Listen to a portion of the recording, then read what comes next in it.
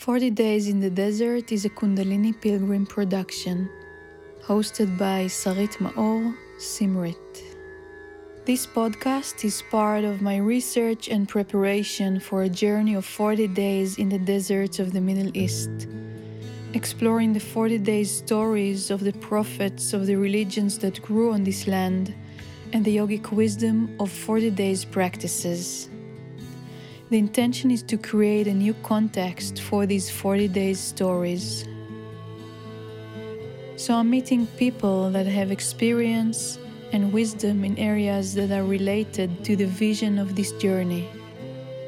You're welcome to join me as I deeply listen to them. I still know how to move to action because I'm listening. And if I listen and I hear something different, I will change course. But I need to make space in my life to keep listening to what is to my own personal guidance and to follow that. So I can, if I'm too busy with my mind and my overworked patterns, I won't be able to listen. So I'm constantly playing with that balance every day.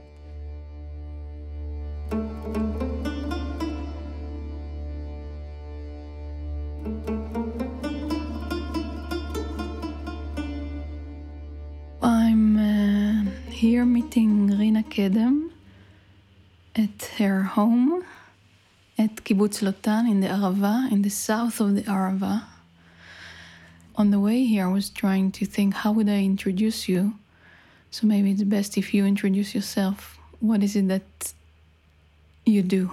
I work in the field of environmental cooperation with Palestinians, Israelis, and Jordanians for the past 17 years. The title of my profession, or my work title, is Department Manager at the Dead Sea and Arava Science Center at the Arava Institute, and I manage the regional relations on behalf of the Eilot Regional Council. I'm also a freelancer, but if you ask me, the title would be a environmental peace entrepreneur, is what I call it in a sentence. That's beautiful. The three of them. Environmental peace entrepreneur. When I say what I do, I explain that I'm part of a movement. I belong to a movement of environmental cooperation, environmental peace work. There are many of us. It's an international movement that recognizes the beauty between working, the necessity and the beauty of working on environmental needs and bringing people together in conflict. If we look at a map and we just see, we look and we try to look at and we identify the natural resources that, for example, Israel, Jordan, and Palestine share, we see that we share the most basic needs. I share the same groundwater here in Lotan with my Jordanian neighbors. The way we treat our water, the way we use or overuse our groundwater has an immediate effect on each other. The same goes for Palestinians and Israelis and the mountain aquifer.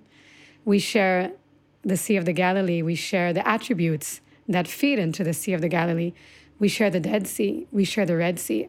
Obviously, air pollution doesn't care where Jordan starts and Israel ends and vice versa.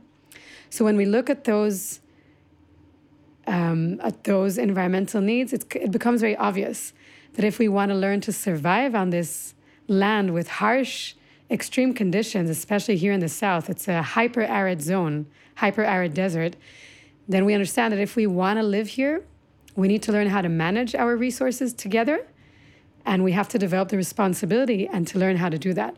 So on one hand, it's just a pure matter of survival for giving our children the opportunity to live on this land in a healthy way. On the other hand, the environmental cooperation is about bringing long-term solutions. That's environmental work requires long-term solutions in which the cooperation, developing mechanisms of cooperation can actually feed into political cooperation. Such a case, for example, happened between Peru and Ecuador, where environmental cooperation was so successful. It's not easy, it's never easy, but it worked and it led to political cooperation that actually managed to end a very volatile and violent conflict between Ecuador and Peru. And did it happen when it got to a very extreme crisis? Yeah, well, it was a process. That one, it went through waves. It's always waves. Even here, people always ask me about my work, and I think you were about to ask me about the waves of the peace work. So also in that case, it goes through waves, but it was a very violent conflict and crisis, but it was gradual. It didn't end suddenly. It ended with time and through the cooperation. Because the environmental peace work both requires long-term solutions, but it also requires collaboration on the different levels of society. So it requires the grassroots, the communities, people to be involved, to get to know each other, to learn to manage the resources, to take responsibility over them, and just to, on a very daily life manner, it requires the middle range leadership, so municipalities, regional councils, and it requires the top leadership, the governments, to talk to each other and to reach environmental agreements. So part of the work I do today is on all of these different levels with the organizations that I'm part of. So I was mentioning we're a movement. This is kind of the essence of why this work is happening. And together we work with thousands of Palestinians, Jordanians, and Israelis. The basic elements of life are showing us the most simple and long forgotten truth of the oneness of our existence, how we are all fully dependent on each other, how we're all part of the same network of life. This network of life is one. That's a beautiful way to put it. And yes, like we work on the basic, and we also work on where it's much more, like where we can actually flourish through it. But what's amazing that when we look at the environmental, if we study an ecosystem, we learn very fast about the essence of cooperation. Because, there's two schools of thoughts of mimicking or learning environmental systems. One says the survival of the fittest. And the other, and that led a lot of people to war, to racism, and to different ways of valuing human life. Yeah. And the other school of thought looks, the essence of nature is cooperation. And an ecosystem will not work without that. And the more complex those cooperation and networks are, the more stable and the more adaptable to changes an ecosystem is.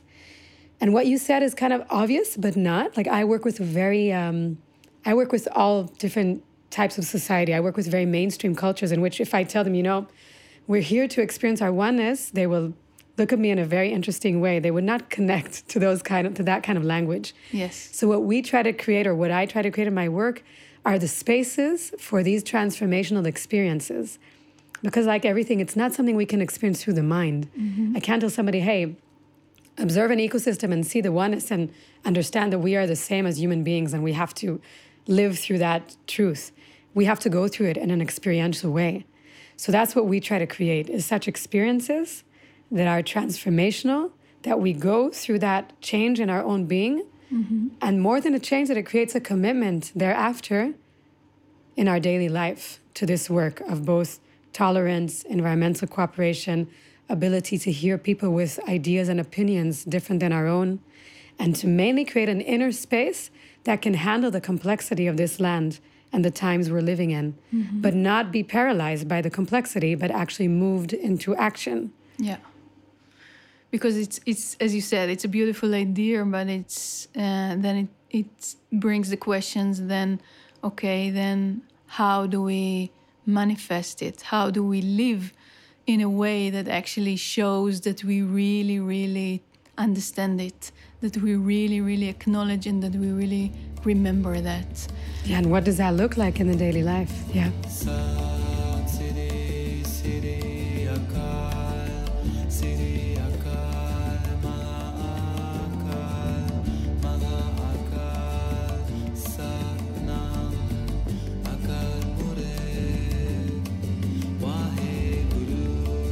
It's interesting also to hear from you how actually your spiritual work is backing you up and allowing you to actually keep doing this ongoing work when you are in the front line. So maybe you can tell a little more about this journey of yours, and where did that start, and how does it keep feeding you as a peace worker? So For me, since I was a kid, I had a notion that there's something bigger than us. When I was a kid, I grew up in a traditional family, Jewish traditional family. So definitely for a long time, that was God, the Jewish God.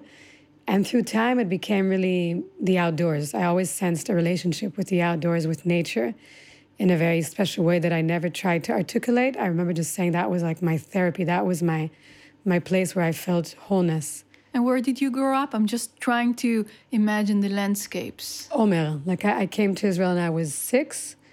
I was born in the States, through Singapore, came to Israel. But that landscape of which I grew up was the Negev, these very gentle and soft desert hills that sometimes are complete barren yellow and sometimes are a little bit green. And I remember since the 4th or 3rd grade going outside with my friends, and I had a little hill that I called it my little God hill, Givat Elohim Sheli. And I would go and sit there on my own to just spend time. Sounds like your first vision quests.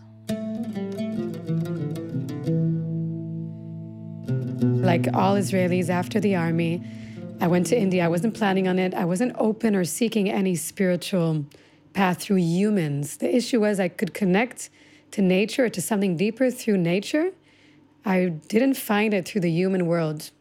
But something in India happened where I learned, something just changed. And for the first time, I met the essence of grace and devotion through the Hindu culture that I was very much welcomed into. And it was the first time I saw that connection to divinity through people. And it changed my way of seeing things, and it changed my openness. And since I was a kid also, I had an affinity and attraction to Native American tribes, just like that, since I was learning about them since I was like 8 or 9 or 10, since 2nd grade, actually, 8 years old. And my father, who lived in the States, and he went back to the States when I was 14, he used to take me to Native American reservations because he knew I liked them. And it was these initial affinity that you can't explain. It was just there.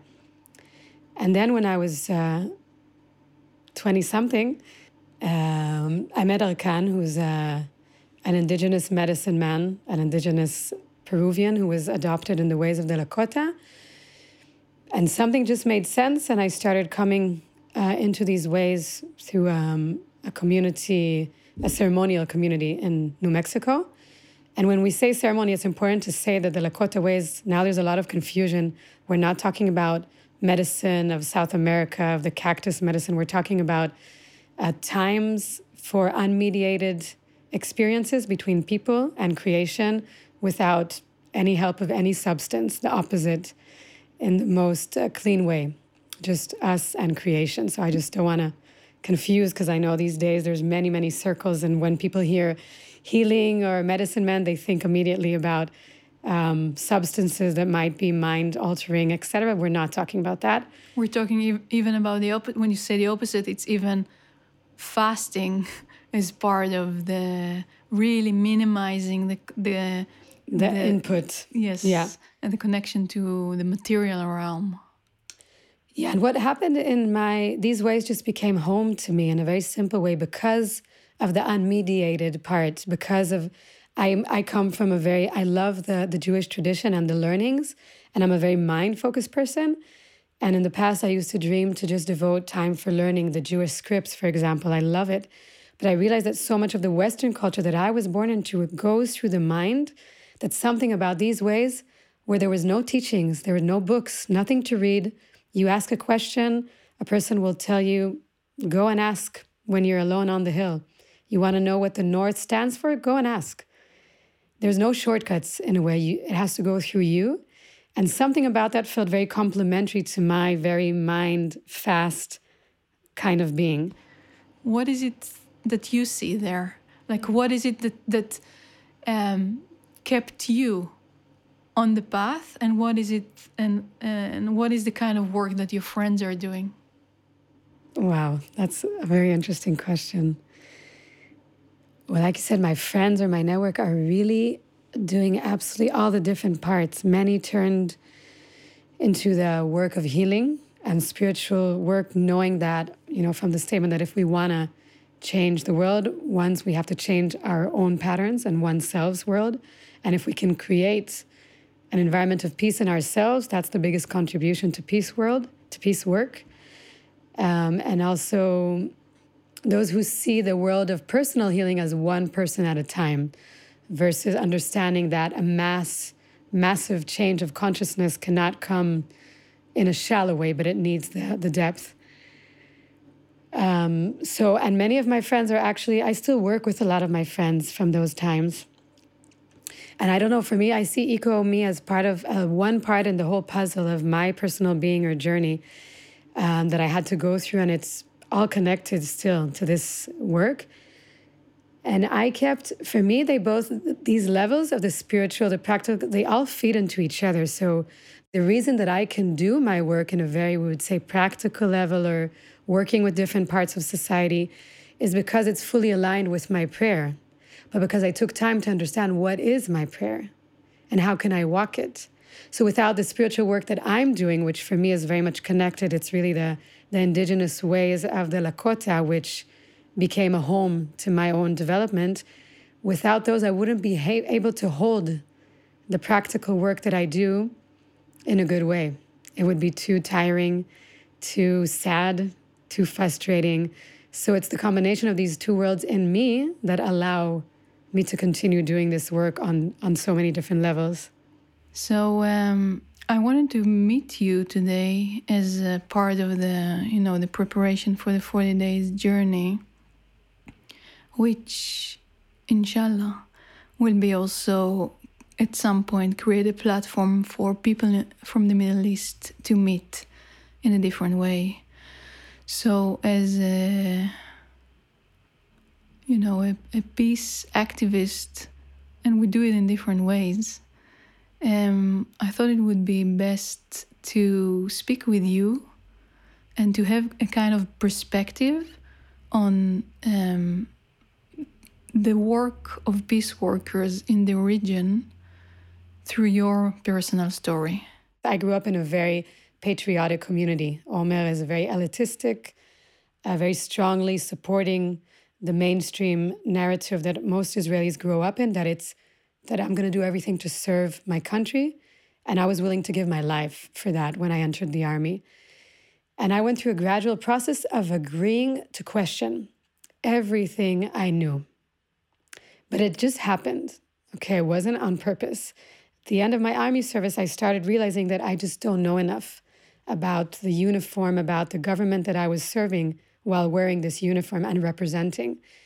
And it was a gradual process of just asking questions and not being afraid, because it's a very shaking process to doubt your own identity, your own national narrative, etc. And it happened through a way where I was marking hiking trails after my army service, and I was marking hiking trails in the desert. And in this time, and I was 21, and I started to that's when I encountered Palestinians for the first time in my life through meetings in the desert, and a very specific meeting where I had to choose between trust and fear, where I met 8 Palestinian Bedouins in the desert. And for the first moment, we say in Hebrew, my heart dropped to my underwears, and I was like, this is a scenario that you grow up to fear in Israel, that you're alone, of course, as a woman, but as a Jewish Israeli, anything could happen. But I knew in that moment that I have to choose. I knew it, between trust or fear. And they were sitting over lunch. They just slaughtered a chicken for a certain celebration, and they invited me to join. And I decided to join. And that moment of decision that I can't explain on a conscious level, I think that changed my life, to understand this choice, constant choice between fear and trust. It's really interesting, those moments in our life story when something shifts. And how often also there are moments of confusion, moments of sometimes great fear or great pain, where we actually, as you said, we have a choice. And then when we allow the soul to kick in, when we allow the soul to come in with the answer, then sometimes it shifts, as you describe, a path that was more governed by the mind and the traditional environment. So can we go back to this, you marking the trails in the desert? What was the work like? It was my favorite work ever. It was just, we were a team. So at the time, I was the only woman on the team. And we would just take we would carry by hand a little a container with colors, brushes, and we would just go and mark these little, in Israel, they're marked by white, blue, white stripes, or red, or green, or black in the middle. And we would just go and do our work either alone or in couples, like 2 people at a time. And I would insist a lot, I loved walking alone. And my team was always kind of hesitant as a woman. So I also had to carry a tiny gun, actually, because we're also marking in areas that were also West Bank territory at times. So that's what the days would look like, just time outside alone, walking and marking, walking and marking. And what was special about this time, it was the first time I encountered Palestinians. And at the same time, on my team, I met for the first time Jewish settlers. I had a couple of Jewish settlers who come from a very radical, earth-loving part of the settlers called Na'arei HaGvoot. In English, the Hilltop Youth. And through them, I realized that at a certain moment, I realized I know nothing about the people of this land, not of the state, of the country of Israel, but the land itself. And in these experiences, I was just traveling everywhere. I started doing holidays and celebrations with the Jewish settlements, going to see the settlements, experiencing their life. And at the same time, I would visit Palestinian communities, because I felt I need to understand through my eyes and through my feet the stories of this land. So this was also the moment that for the first time, I really fell in love with this land, especially in the desert. Because until then, I wasn't born here. I never felt strong roots to the region. My mother is Syrian, my father is American, not even Jewish. He converted. And I always felt I'm a world citizen that could live anywhere. But in these experiences in the desert, I started understanding the magic of this land. And do you remember going back to this one very dramatic turning of the story? So do you remember how it was then? So can you really go back, like slow down the experience of what happens when one changes from a state of fear into a state of trust and communion with other people that until that moment were marked as the dangerous other? On one level, miracles happen. Like it's a space where miracles can happen. Now, the way I am, I constantly think of who's going to be listening to us and how they're going to categorize what you and I, Sarit, are talking about. They're the very logical mind people who say, this belongs to a spiritual, wish-washy, hippie talk. And others who would say, and I'm trying to speak in a language where people can connect to on different levels. So I can say these are spaces for miracles, and also these are spaces where when we allow the unknown to work with us, there's an opportunity. So I could just, yeah. But if you forget about who is going to listen, yeah, can you remember, the sensory experience of those moments? It's hard. The moments were of expansion. I remember, first of all, I was much younger, and I didn't articulate what I was going through. It just kind of happened, and that's part of the beauty of it. But now if I try to go back to what I was feeling in these moments, especially the moment where I chose to sit down with a group of 8 men and not walk away, I remember an excitement. Like my whole body was very alert on one, because the fear was still present, but there was excitement, but not a funny, like not a childish excitement, but this excitement that I think I knew I was inviting a change into my being. So what I experienced was an expansion, just enlargement of my whole being into something, kind of leaning into the trust. So it was actually very restful as well. It's a very restful point when I now describe it back. Leaning into such choosing trust is a very special, spacious experience. Yes. So that's what I can capture. And it gave my body new information, my body, my psyche, my mind, that this is possible. And when I know it's possible, I create the pathways to choose it more often, which is always the hardest work on a daily basis. But, once we create those pathways, then they're easier to come back to. Yeah. You had a full experience of what it is. You had a moment of peace.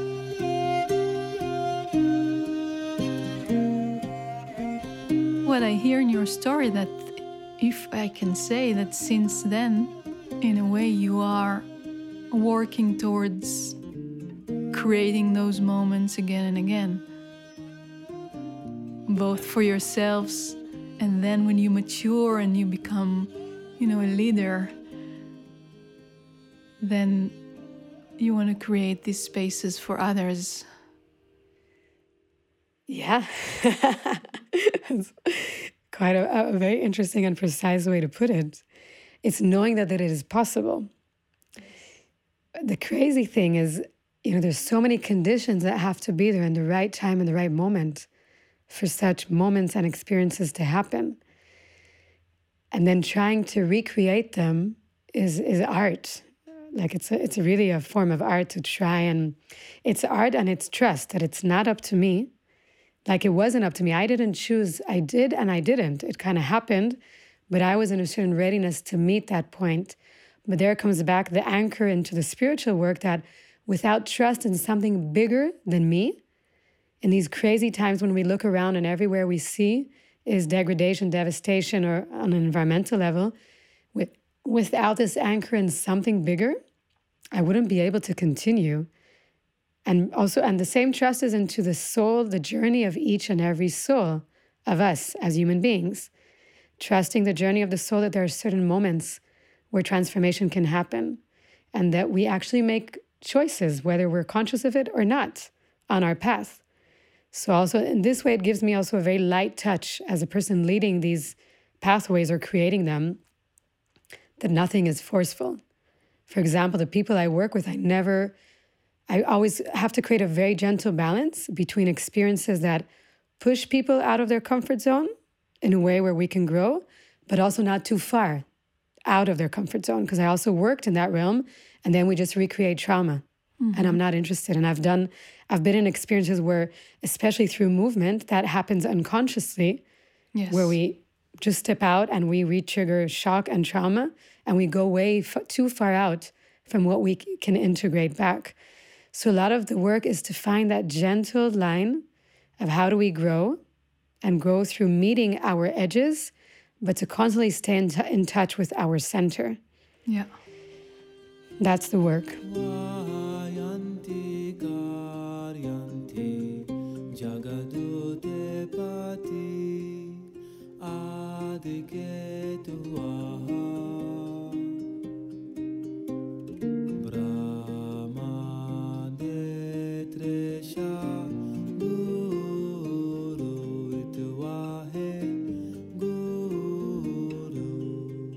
As one of the visions I was holding, or I would say came to me when I was 21, I was traveling in India, and I encountered, during the World Social Forum in Mumbai, I encountered for the first time the movement and the organization of the Eco Villages Network.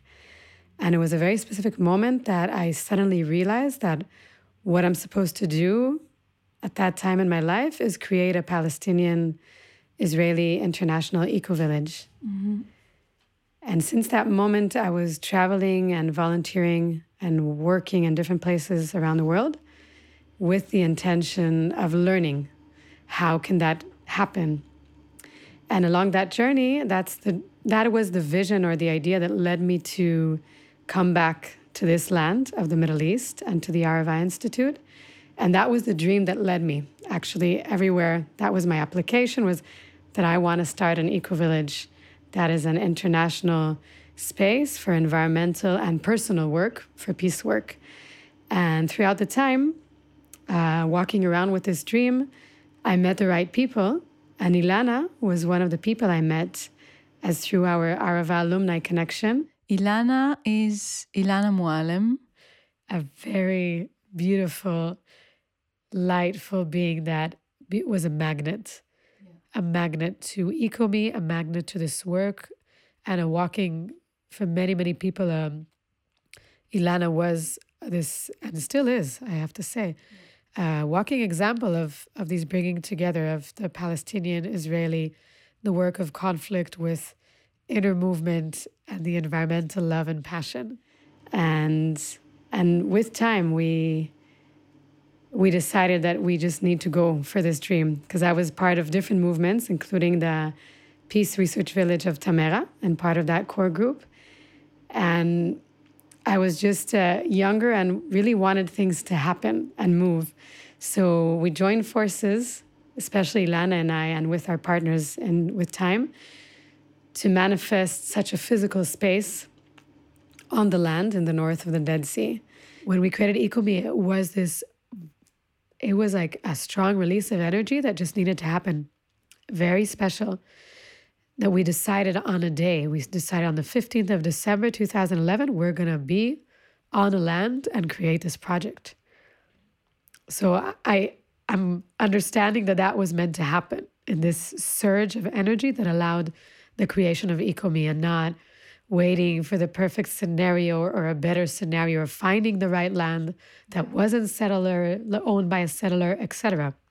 That was the uniqueness of EcoMe, and also part of its faults, and part of why it didn't continue past as a physical space past 8 years. Yeah.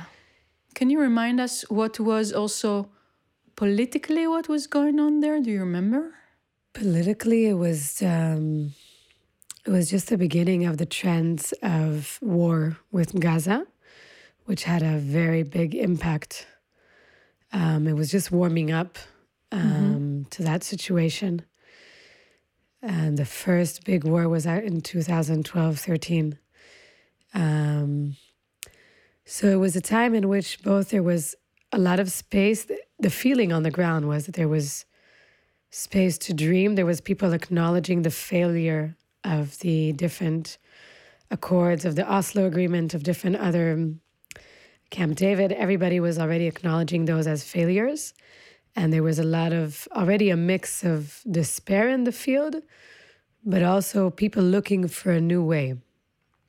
So I did feel a wave of energy of people understanding that there's a certain vacuum, an empty space that needs to be filled. But at the same time, as the situation with Gaza escalated almost every single year, a lot of cynicism and skepticism returned into the field. Now, when we're saying the field, of course, there's always the grassroots level and the policy or top leadership level, what people see in the media or in the news. And the grassroots movement was very different. Like it was a time where I could still feel a lot of hope in practical ways for bringing, I would say, peace through taking responsibility over our own actions, relationships, and again, activism. With a combination of people just wanting to live their life in a good and simple way, and finding that as also not in contradiction. I think what happened, EcoMe, was, in a way, it was one manifestation to many people were dreaming this place. And when we started it, what was amazing is that we discovered what a need. We were just tapping into a need that was there. In 2 months, we had over 2,000 people come through EcoMe, and astonished that there is a place where they can just meet and encounter people on so many different levels of our being. And it was part of a wider movement or attempt that many of us were connected to. But in a way, EcoMe was trying to mature. In order to mature, it needed a different land, a land that could be a better home. This land was, from the beginning, was a temporary space. We were there on the junction, living in tents, in a very noisy and kind of unprotected space, both energetically and physically. And with time, it asked for something else. It asked for a maturation into a ground where it could become physical space, build space. And we didn't manage the different generations of EcoMe together. We didn't manage to find that space. And the EcoMe community still lives as a community, in communication, doing trainings together, doing activities. So I think in that sense, that community is still alive, and that community is still seeking a physical home. If you ask for the deeper levels, I think in a way we also try to create something that is a bit premature. There's a certain readiness that each of us, our communities, meaning the Palestinian, the Israeli, there's work that we have to do separately in order to be able to meet, and not necessarily on equal footing, but the gaps between our communities was so big, and that was very clear in EcoMe. For example, for Israelis, it could be very cool to live in very simple conditions. EcoMe was held as a Sinai style with mattresses on the floor and these kind of chusha styles and temporary tents. For Palestinians, that's not very common or not a respectful way to host people or to live. So that was a strong dissonance between the different cultures. And that was part of the need to find a ground or to create a building and a space that looks and is more professional and accommodates the both cultures. And I do feel there's just different gaps between us, that the readiness of living together in such intensity that we were just not ready for. So EcoMe ended at 2000 and... Technically 2018. As a physical space. Yes. So the place just didn't function anymore because of many complications. Yeah. One of them, as you said, was because it was a land that belonged, property of a settler. So there is a limit to what it could actually manifest. Yeah, but the main reason was actually a violation of physical safety to one of the people who were at the time of the core leaders holding EcoMe. So the place was not safe at a certain point, and that was the main reason for understanding that it's time to change, to move on. Yeah.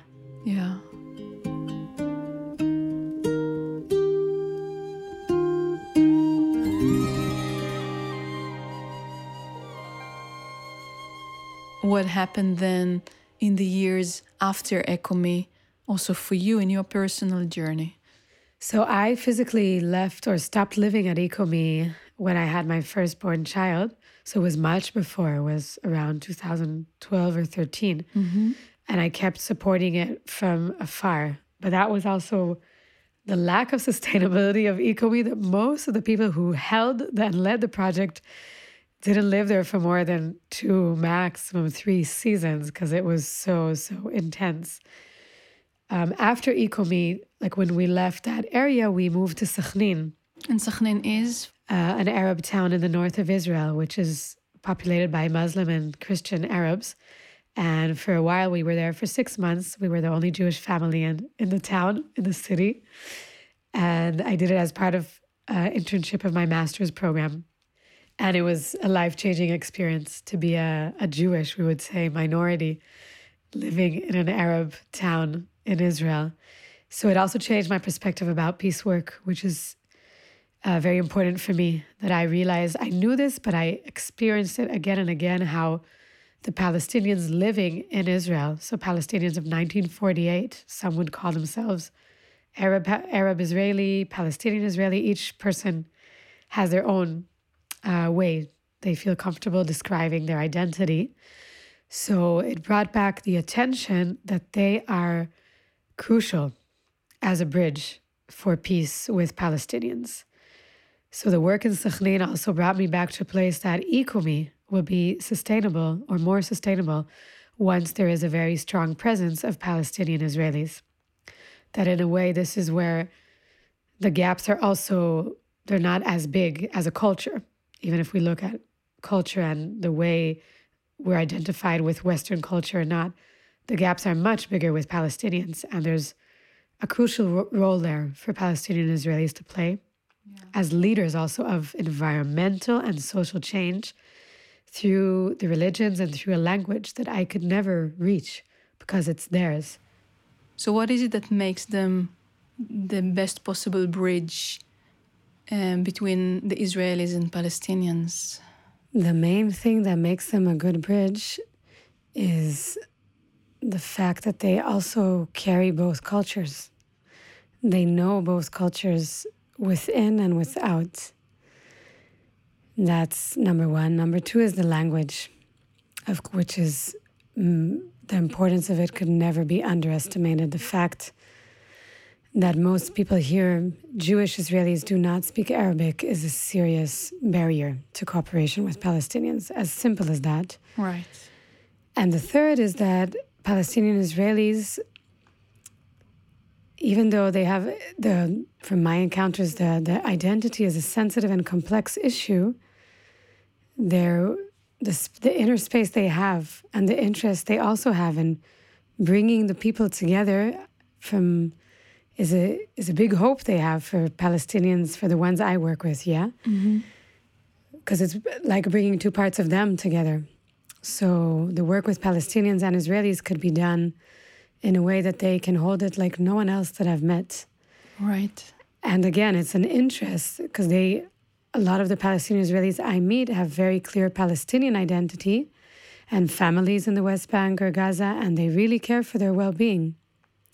And they live here. So it's also looking similarly to how in the past, I believe that Jews coming from the Arab countries, like my mother, should have been worked with as bridges to Palestinians because they speak the language, they know the culture, they know the religion. So it's in a similar way. Being the bridge is a very important task, and it requires a certain personality too. So that's a bit of why I see, or where the potential is for the importance of this role. Although with our parents or, the generations who came from the Arab countries, Jews who came from the Arab countries, well, we know that the history of Israel was not one that really encouraged, actually, and used wisely, this cultural background.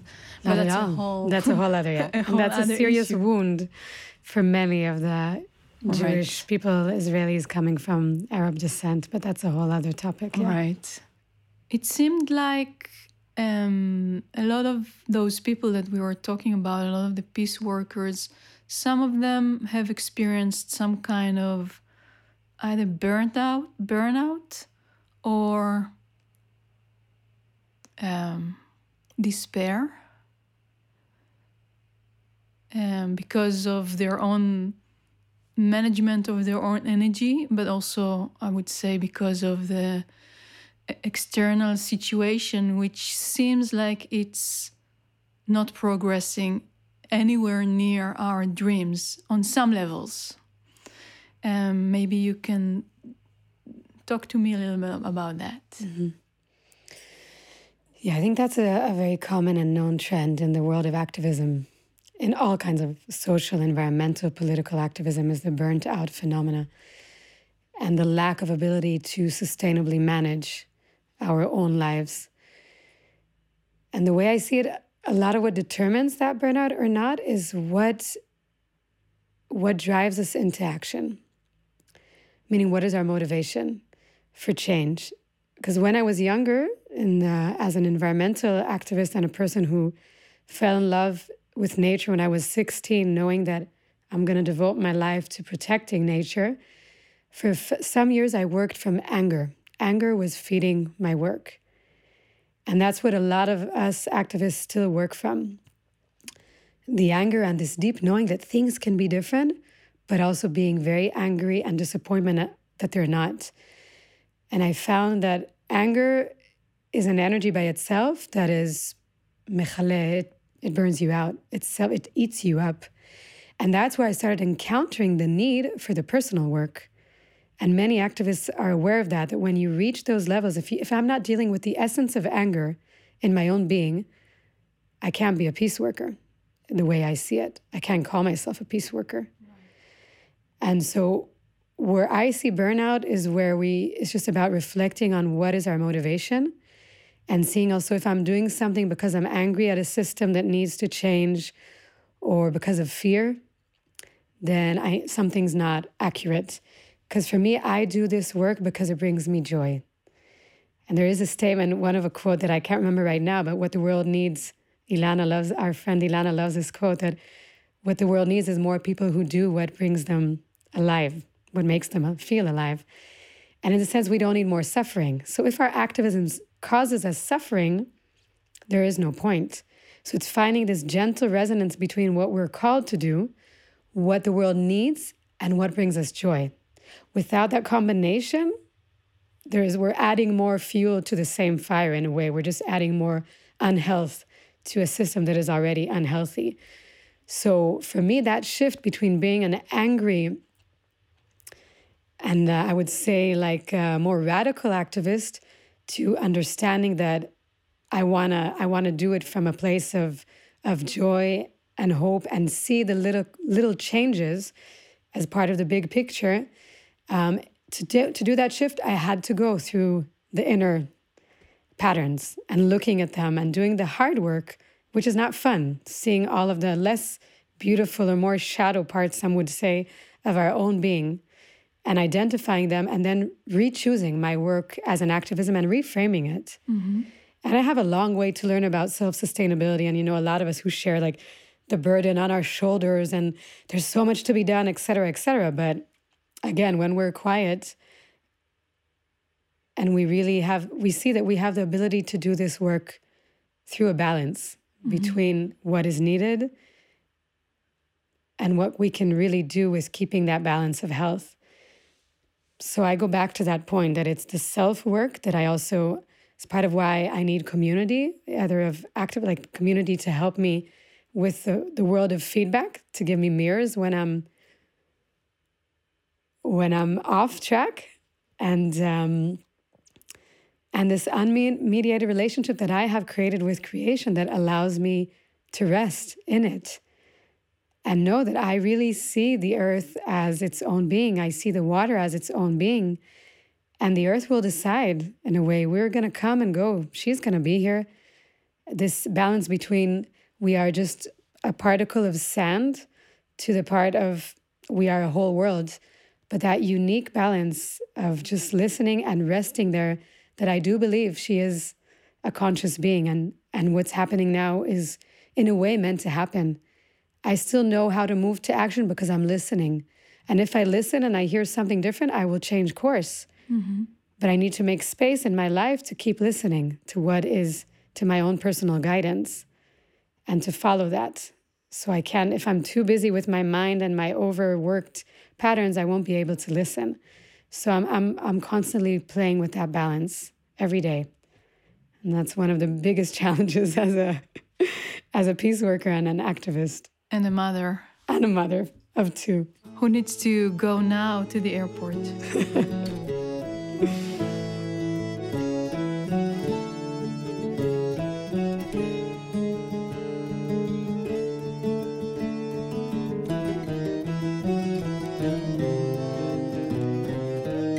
Here we are again at Rina's house in Kibbutz Lotan after a weekend in which, Rina, where have you been?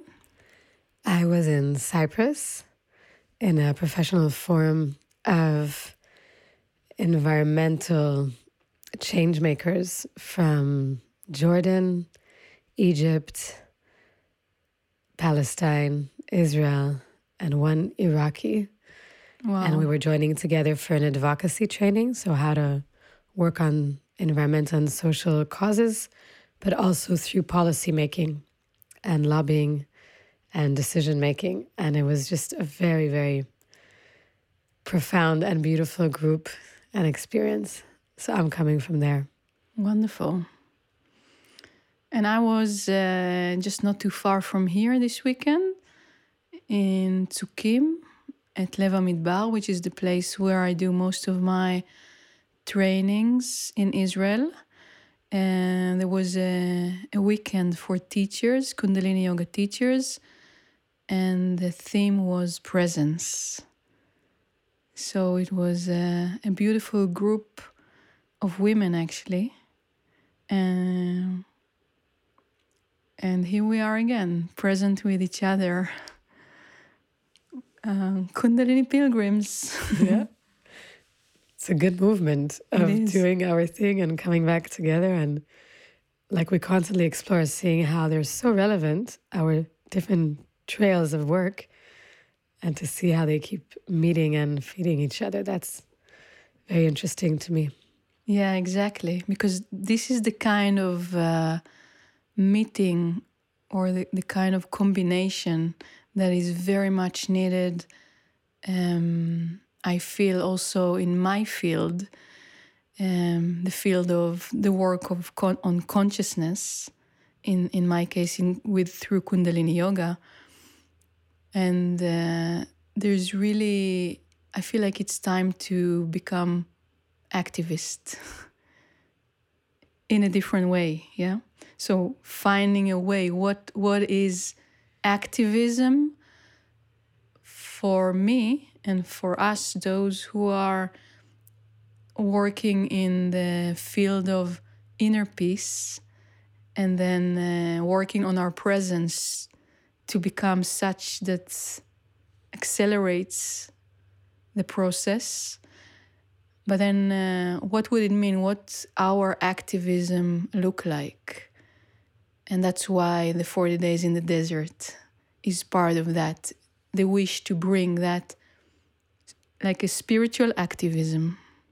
As a trend, I still feel the lack of peace workers or activists. If we're speaking about spiritual activism, I do see the part that would be suffering time-wise would be the personal practice that can balance true peace work. When I say that, I mean, as an activist or a peace worker, whatever I do, if it is nourished from the inner space, and what I mean is that if I am standing or in a hard conversation like I had this morning or different events during the weekend, and I can control my reaction, and I have the tools to observe what's happening in my own body and my own psyche and emotional world, to what's happening when I'm hearing things that are different for me to listen to or that are very different than my world perception, then my work as a peace worker is way more effective.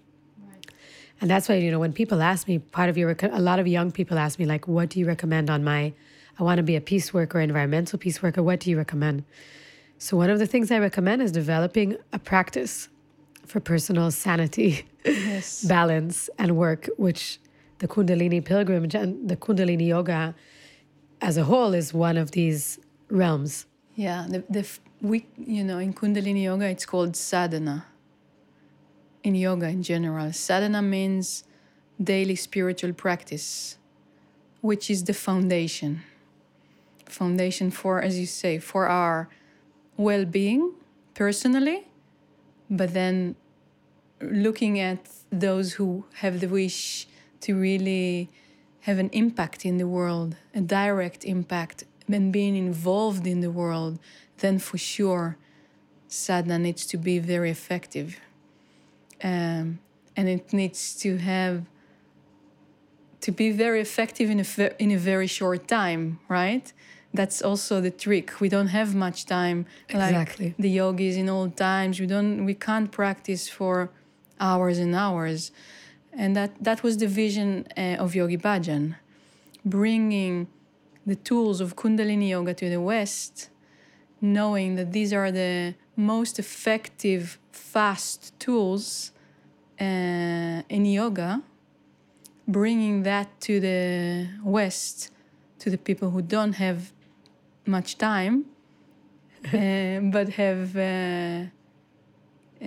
huge, needs. Needs, yeah. Also living in very stressful environments. So sadhana, yes. Next time you meet them, tell them it's called sadhana. Sadhana. Yeah, well, then it brings up a question for me to you about how do you translate that and explain that eventually it just improves the effectiveness? Because part of the story that us as activists are caught up in is the issue of time. Right. And, this I still witness. I don't see major shifts of awareness towards, because I'm speaking about myself, that's one of the hardest the biggest challenges for me is to shift my own conversation with time. Right. And to understand that I have to take that time in order to improve my effectiveness is one of the biggest shifts, I think, for peace workers and activists. Right. So this is what Yogi Bhajan called be ahead of time. Okay. Yeah. And one of the things about being ahead of time is also, in general about what's coming, the shift that we're all facing. But be ahead of time also take the time to do the inner work, so then when you meet the pressure of time in your daily life, you're ahead. And when you say you're ahead, it means that I'm in my center, that I'm in control of the situation, meaning it's not just happening to me, it's I have the space to... Yeah, exactly. What do you mean by being ahead of time? Yeah, we can, that's very interesting. We can see it in different ways. Being ahead of time, as Kundalini yogis, we can start with a very basic thing, is waking up very early in the morning and doing your practice before sunrise. So you're ahead of time on the level of before the whole world is awake and before you're needed to whatever your commitments are. Before I need to attend my children and make sandwiches and get them dressed. Exactly. So you're ahead of time in that sense. But you're ahead of time because when you're deeply connected to your core self, which is beyond time, which is infinite, then you are ahead of time. And the more you're present in your core self, the more you come from there, the more you are that, and you remember that, then you are ahead of time because you are timeless. So, in essence, that's what it is. Yeah. And it's interesting because I heard a beautiful sentence by the late Irish poet John O'Donoghue, who said, so the way he framed it was, stress is a twisted relationship with time. Yeah. That's a very good way to put it. It is, huh? It's a beautiful way to put it. So then how do we create a lifestyle that makes us be ahead of time? Yeah. And this, for me, this very much connects to the teachings of the indigenous worlds that I'm part of, which speak in a very, very similar language even to the twisted relationship of modern human beings to time. And it's important to mention that if we observe the shift in activism, then we definitely have to mention the movement that started at Standing Rock against the pipeline in the United States and North Dakota. For me, it's an historical shift in the world of activism. That's how I see it. That's how I speak of it. And it brought back the essence of sacred activism. Right. And I'm personally part of a whole network of people called Defend the Sacred, which are from different countries, and it's been established or held by the community of Tamera. And there we have these conversations of how to bring activism, social, environmental, political, spiritual, how to bring it to the place where it can be in its fullest potential by remembering what is sacred as being the path that nourishes the activism. But what does a worldwide network of very strong activists and leaders look like when they hold that intention together and infuse that information back into our networks and our projects and the people we work with? So also that is a shift that I'm witnessing that is very strong. And I see more and more people seeing what you said, understanding that the relationship is twisted and looking for a different way. So it brings back, the need of combining your work, my work, Right. and providing it's way more than tools. It's ways of life that can Yes. really hold these intentions together on a Right. daily basis.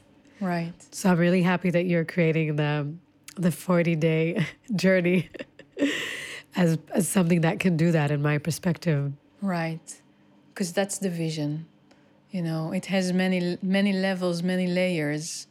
And the calling comes from the spirit, I find. To really go back to the mythologies of the area that tell about leaders that in their making, in their journey of becoming leaders at points of crisis or points of when they were crossing thresholds themselves personally, or their community was at the verge of a big threshold, they went for 40 days in the desert. Mm-hmm. And it feels like we all now recognize humanity is facing, or not just facing, we're in it. In it. We're in a very big threshold. And I find also, for me personally, on my path, I'm at this threshold when I really need to redefine my way. And part of it is coming back to my friends like you, Rina, and joining forces together and bringing, the experience you have gathered in all these years, the experience I've gathered, what happens when we are going to bring it together.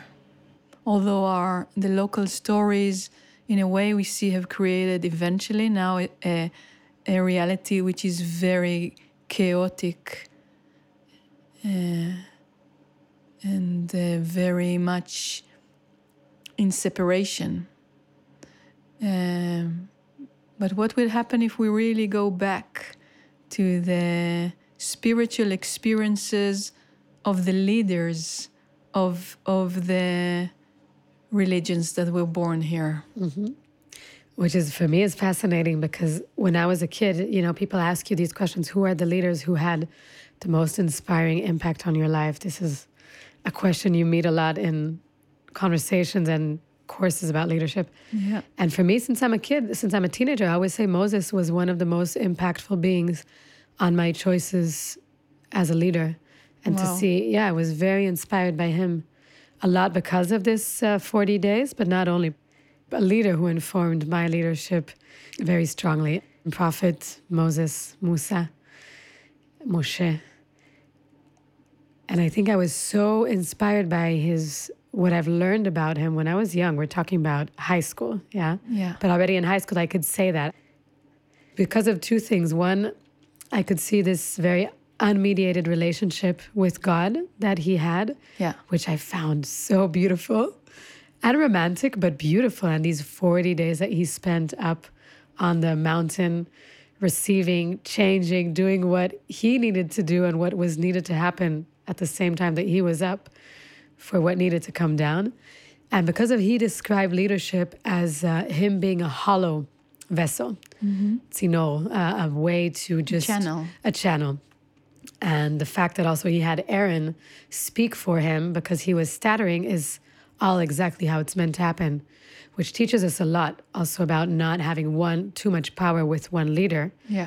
But this humbleness that he had about understanding that he is merely a channel was my favorite. And the ability to be this channel from the divinity and from the people, and to allow these to meet in him and do the best he can in his most human ways. Like, we learn about the mistakes that Moses did. Like, it's right. Profound, as if we look at this as leadership. Yes.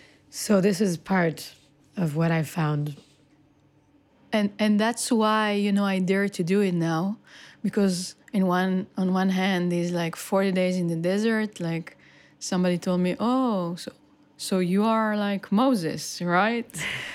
Like, very cynical. Yeah. But it's like, yes, we are. We are. Because all those leaders, they were also very human. If we read the stories the way we usually do, read the stories of the Bible, you know, in Israel, in these times, you know, how you grew up, how I grew up, the way we read the Bible is really also not just reading those as holy texts, but really as mythologies that tell us about the journey of all humans. So that's why I think I have even a chance to think about, why not go there and do it like they did it, or slightly different. Because they went there alone and we're going there now as a group. Yeah. And maybe that's also, like you say, the shift in leadership. Exactly. It's a critical thing that we should note here, that's part of what so many of us are speaking. We're not waiting for an individual messiah or leader. We're a collective being right now these days. And that field is strong. Right. So the fact that you're going to be going as a group, and we say there's things to learn from the history. Like, it's not a surprise that the three monotheistic religions were born in the desert. The power of the desert is immense. And I'm saying that as a person who lives in the desert and loves it. Yeah. It just makes you encounter yourself in a different way because of the spacious, the openness, and some people would say barren. I wouldn't, but the magnitude of creation that is felt in the desert is a gift and a power. But I'm very curious because for me, what you're doing is needed in times like this. We need the people who can keep going, and we need the people who stop and listen. Right. What is the dream of the land right now? Yeah. How can we be as a community vessel, even if it's a temporary community meeting for 40 days, there's things that a community can see and receive as a vision or as a knowing or as understanding that individuals would be very limited at. Yeah. So I'm very curious to see what will come out of this collective dream that you have the opportunity and you're creating the space for it to happen. Right. Because we all need it right now. Yes. Yeah. We all do.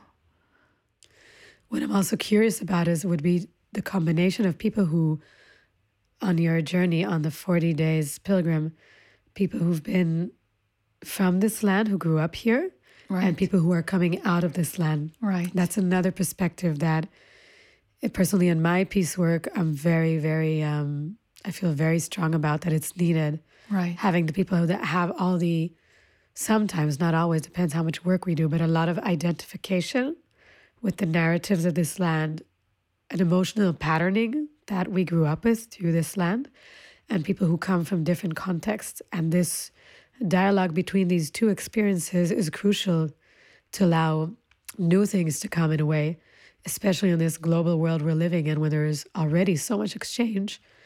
This would be very, very important. And I think that's a beautiful and crucial component. Right. And it is happening.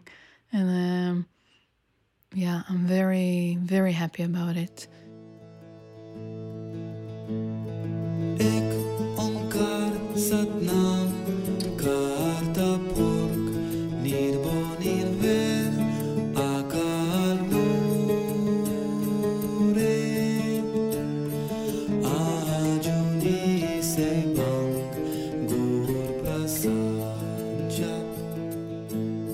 Well, we've been experiencing as activists a kind of dissemination of the left-wing movement in Israel, and that with all the political map, there's kind of a falling apart of what used to be here and what is now. So I see a lot of activists looking for new homes, new ways to bring about their thoughts, ideas, passions. And I see some leaving the area, understanding that it can't happen here, or they can be more effective from out of the region. Yeah. And I see people, as I said, very wise people, and wise because they listen to their mind and their heart, that are stepping into the mainstream system and influencing policy and public opinion in Israel. So I'm seeing both. And you can see that in movements that are happening right now here. Yeah, I think you can see it in any field also, with in the spiritual teachings on how they are becoming also part of the system.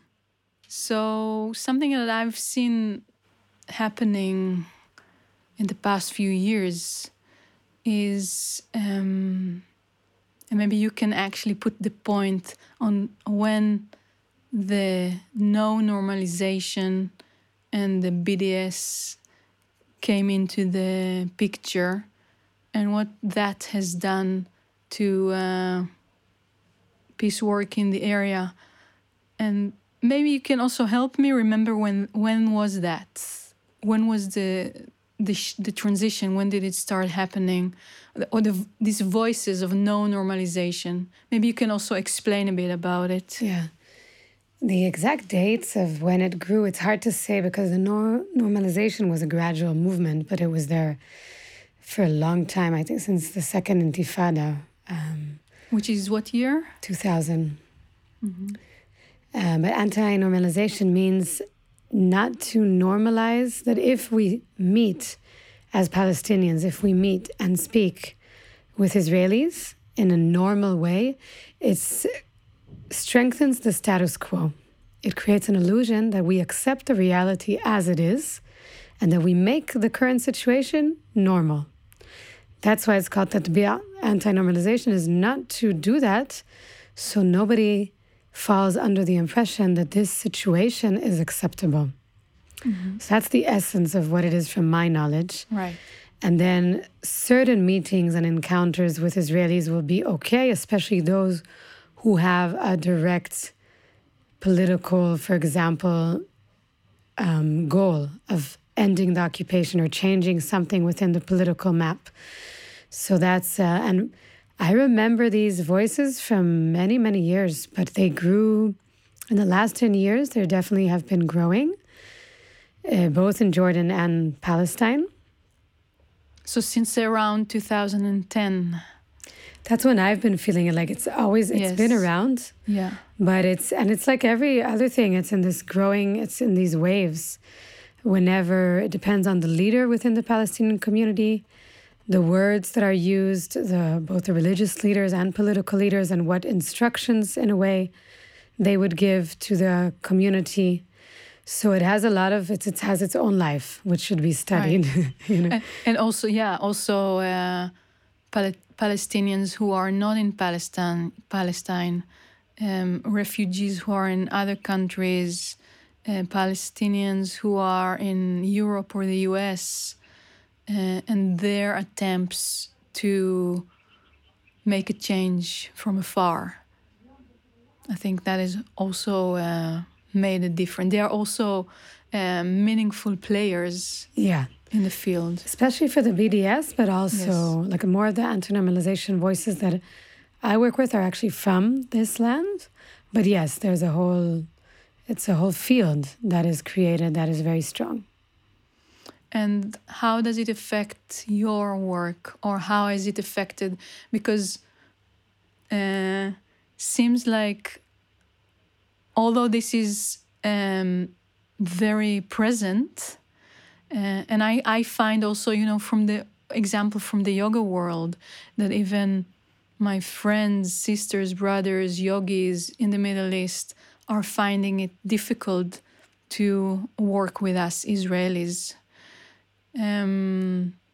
So I wonder how it affected your field, and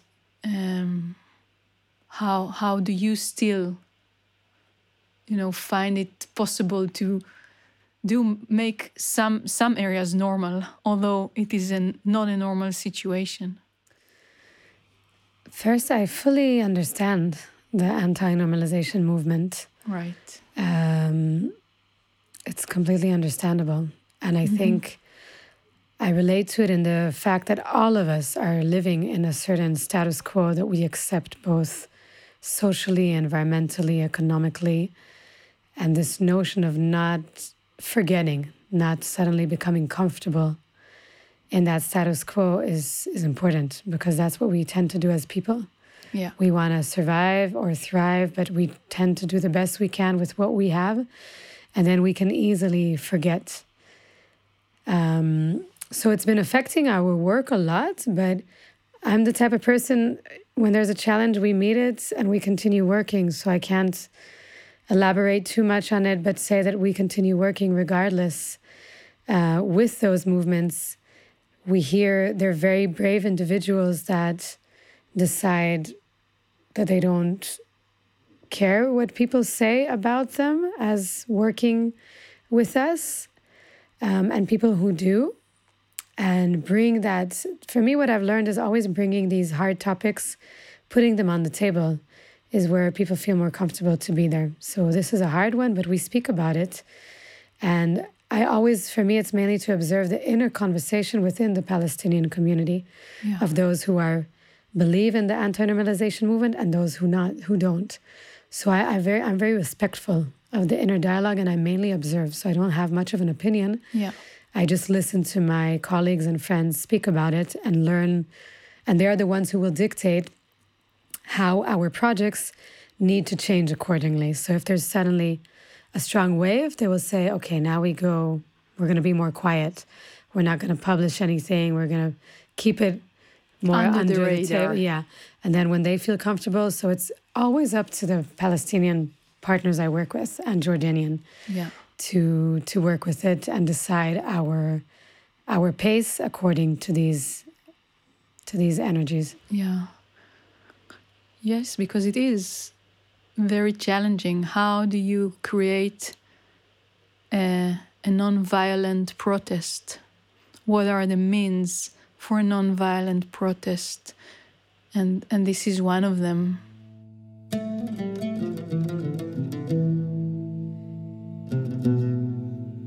I have to say, I will never desert the dream or the vision of having such a community like Ecomi. So Ecomi eventually became a center, like it was more sustainable as a center, holding retreats and events rather than an ongoing community. And that dream will still be there.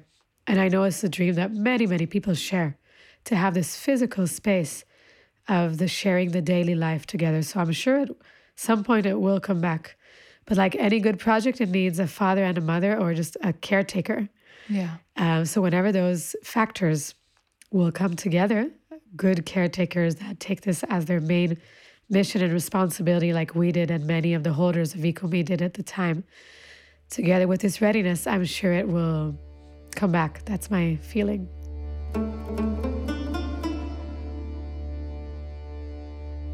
I can't generalize beyond my age generation or people that have started in this way. So definitely there's been a serious dropout throughout the years of people who, like you mentioned, understood that these ways are too challenging, like working to create a change in mass consciousness through activism on the ground is just going to take too long. And at the same time, understanding how the lack of our attention to peace work because of all the time spent outside is not contributing to peace work. So a lot of those people focused on similar avenues, on finding the practices that enrich their own ability to be in peace. So I've been witnessing both. And at the same time, I can tell you, I witnessed new generations coming up, the 20 plus, the 30, the young 30s. And what I'm seeing is fascinating. I see on one hand people who have very practical, business-oriented knowledge in a very young age that also understand, are not afraid to understand the political map in its decision-making level, which at our time we were mainly objectors and we were not so interested in understanding that, but in creating alternatives. So I'm meeting people who are genius and their rhythm of learning the systems is very, very fast. And at the same time, I'm witnessing very spiritual young beings that already, in a way, carry the fruits of what we were trying to do. But they have less work to do. So they already have been informed of the need for self-balance and the inner peace work. And they have the tools of the younger generations and all the multimedia and technology to make the messages reach further, faster, and deeper. So I feel like I'm in a kind of a middle place of where I'm seeing the older activists and the newer generations coming up. And I'm in the middle of the discussion between them, which for me is fascinating. This is exactly also part of this weekend where we had people in their beginning of their 20s and people in their 40s towards 50s. Mm-hmm. And being somewhere in the middle, or, well, towards the upper scale, we'll say. The grand perspective is quite amazing. Yeah.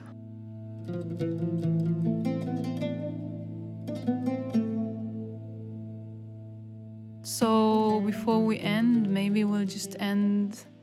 The best way would be with a prayer. So maybe your prayer. Share it with us.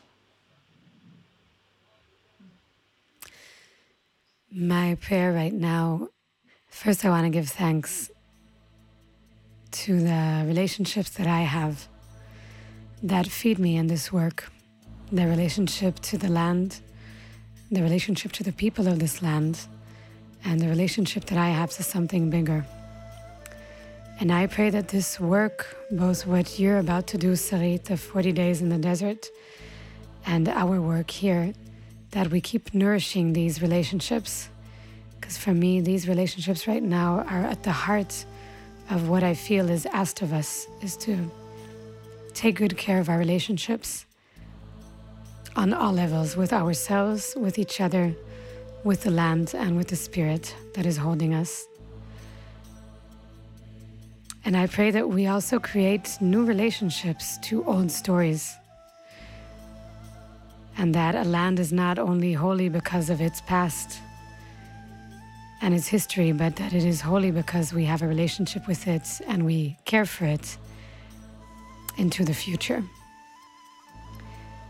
And I pray that our children growing up on this land in this given moment, like my two children, have the opportunities to meet the people of this land in different ways, in a ways where the hearts and the minds can be truly curious to learn and to be together and to understand how it can look like to be together and care for this land and its water, its air, its earth, its creatures in a good way.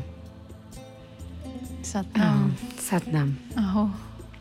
Amen.